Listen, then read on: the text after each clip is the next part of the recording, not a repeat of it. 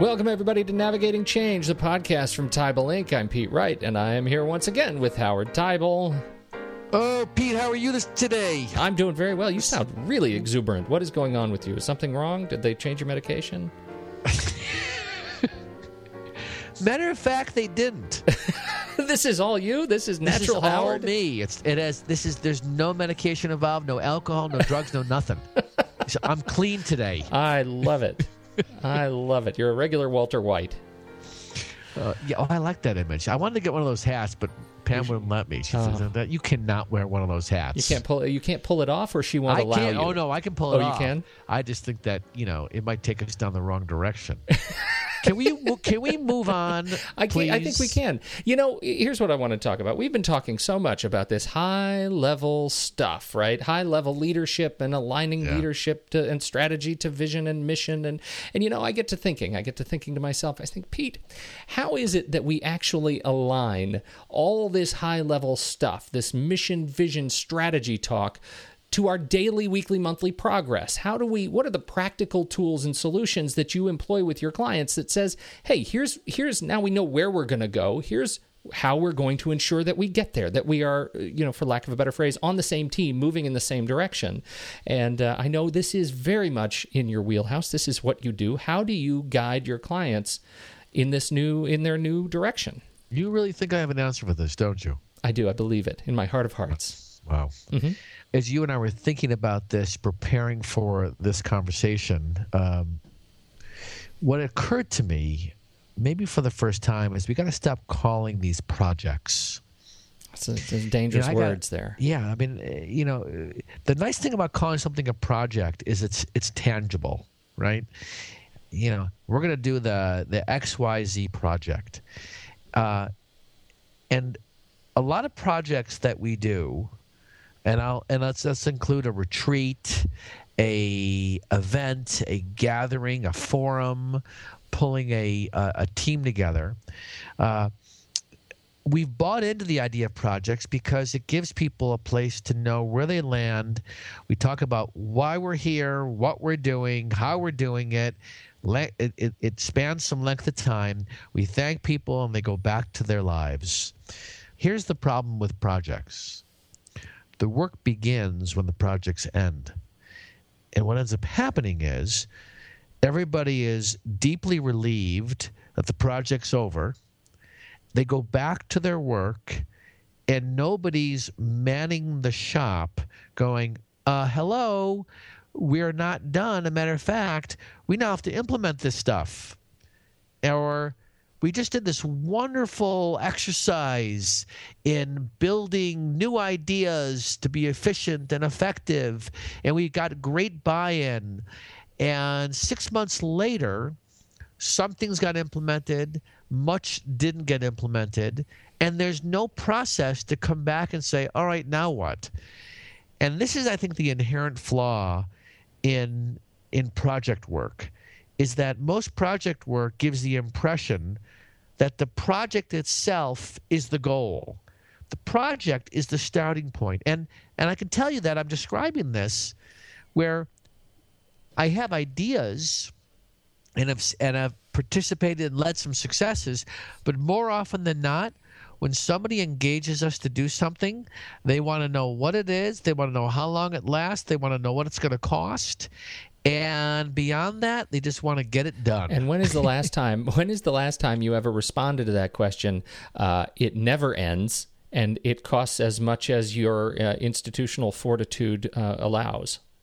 Well, actually, what's interesting as you say that, here's the work that I think has to happen. So I'm working with Colorado Boulder, CU Boulder, and they hired a new head to oversee the whole HR function. Wonderful guy, Scott Morris. Going to throw the name out there. And Scott has a vision for, and I'm going to have him on the show sometime. We should. He's great in that he recognizes that we have to build this internal competency to have, in a sense, partners internally that can help move the needle forward and help departments with moving from A to B, and then after and then come back and go B to C. The problem with just using consultants is that what consultants do is we often get brought in because something's really reared its ugly head or someone's got a great idea, but then when we leave, there's nobody paying attention to how you can move this thing forward. Scott's idea, and a lot of HR people are moving, strategic HR folks are recognizing we need to create this competency internally. That's the answer. It's not bring back Tybal Inc., which I love to do. What I more prefer to do is help institutions develop that internal competency so they can run with the ball themselves. Why the love of project thinking then? I mean, I think for what me, you're saying. No. I think institution? Institutionally. I mean, I think this isn't the first time that we've heard this, right? I mean, if you really want to institutionalize change, you have to change culturally. You have to change, and that takes a long time. It takes an invested effort. It's not something that you can sign off on. No cultural change ever ends in a milestone. See, why we're attached to projects is projects are a way of getting things started, building momentum, having a team understand we're going to have you be part of this thing. You're going to do this in addition to your day jobs, because this is not your day job. You're going to learn a ton, you're going to connect with some great people, and then we're going to relieve you of this responsibility. And it's an effective way to get things started. It's not an effective way to get things to stay, sort of continue. Okay. And it's a dilemma, because if you didn't call it a project and you said to people, we're going to start something, and by the way, we don't know if it's ever going to end. Right. See, leaders understand that. I mean, if you're responsible for, at any level of leadership, if you're responsible for the mission or goals of a particular area, from the board to the president to the vice president to the directors to the staff, if you're responsible for something, you know that the work's going to always continue.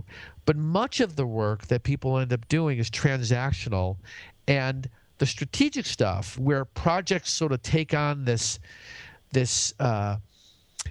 beginning stage, they're an effective way to get people mobilized. IT projects are a great example. But IT projects suffer the same problem, though. We do a great IT project. It's so that we can get these systems in, right? We can turn the switch. A lot has to happen to just get us to turn the switch. But what happens after we turn the switch is there often is not a mechanism to help with that continued learning. And an institution has to decide if this is their priority. I think boards and presidents have to decide about that institutional competency, because you have turnover in your boards. Right. So one of the things that I'm seeing a lot more of is the concept of mentorship and building that into an institution structure. So whether it's a board, and when new board members come on, what you have is individuals positioned to mentor that individual. Mentorship is a really not really well understood, the power of it, not just for the mentee, but for the mentor. The mentor gets to practice the thing that they're aware of, and by practicing you get better at it. But whether it's the senior leadership team, new members come on, and that there's some mentorship capacity about what it is to be on this team, a department, and mentorship, this is something organizations can do to build the kind of continuous way of evolving as team members change. And I think that, having been at that AGB sessions in Phoenix, one of the things that I saw a lot more talk around was the way we're going to build better boards as we transition people off and transition new people on is doing a better job of mentorship. And I think that's a great concept.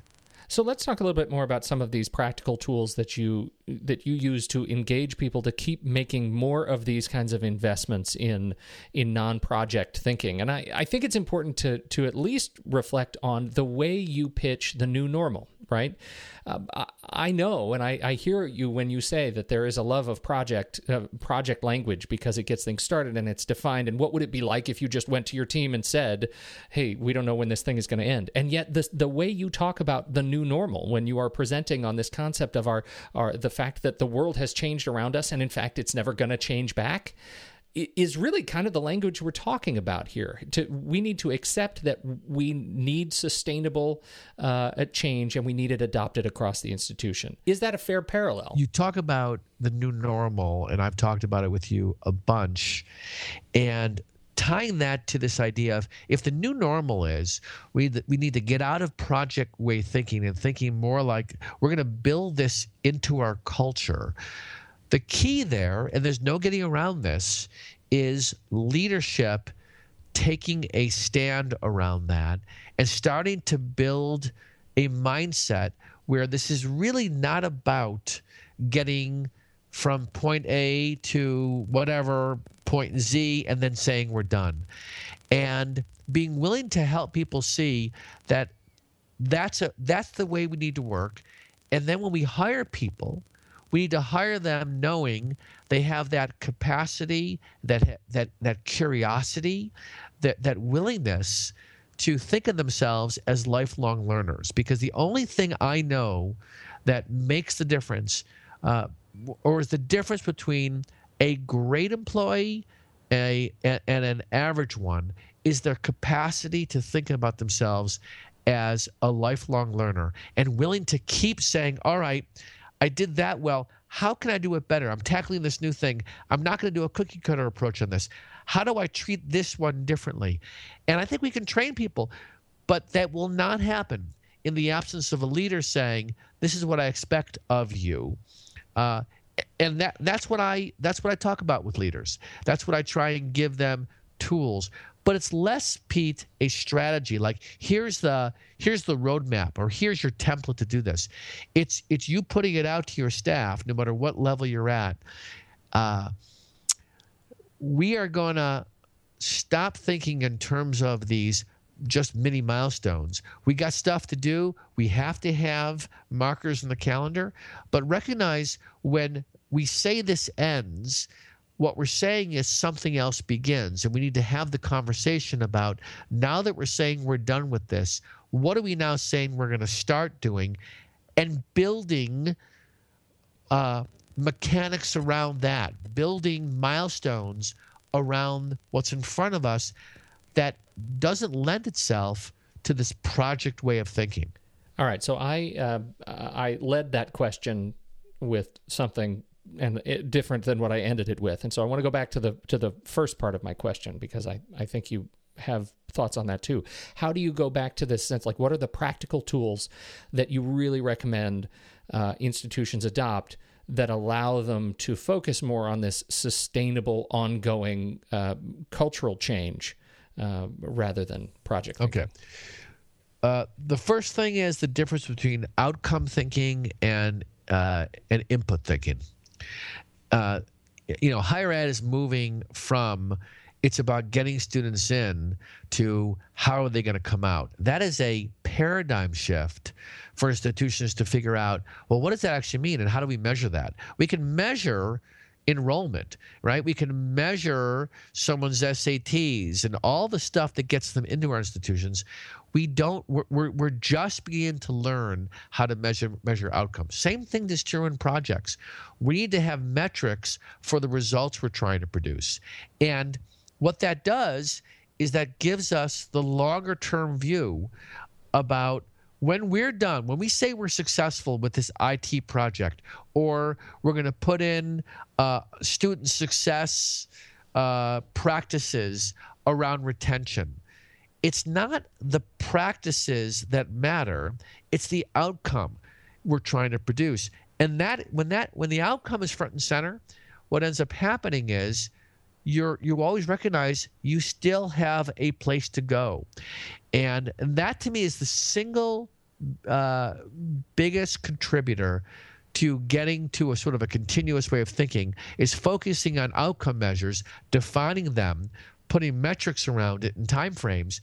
And then when you're done with the first phase of the project, you realize you got this thing started, but you have not achieved your outcome. And by the way, last thing I'll say here is some of your outcomes are going to outlive your tenure at the institution.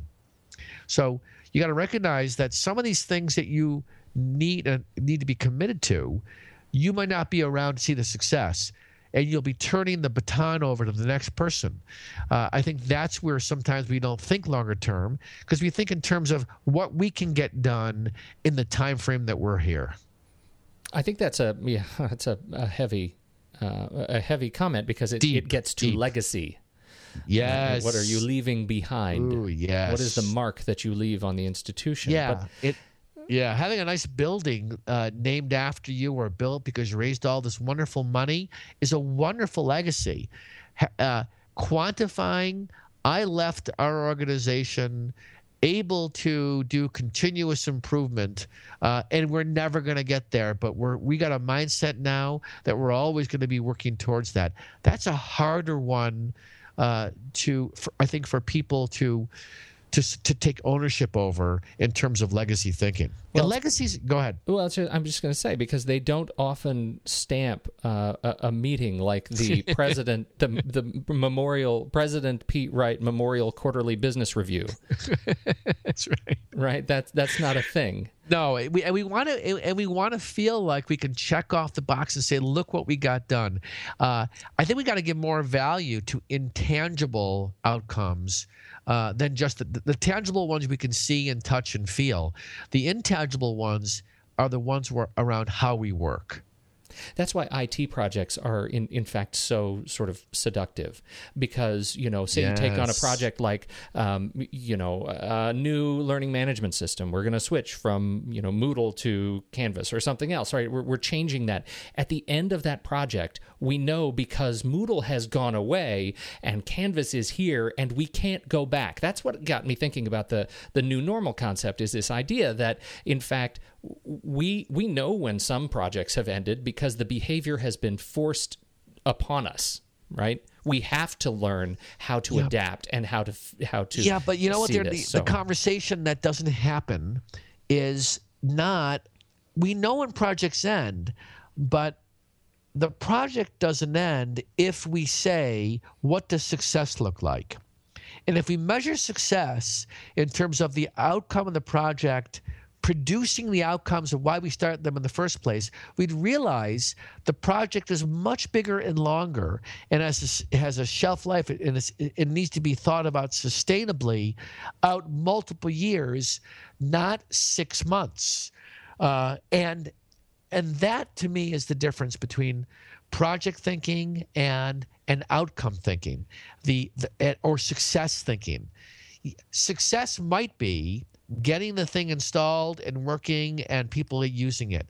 But that's not the reason we put it in.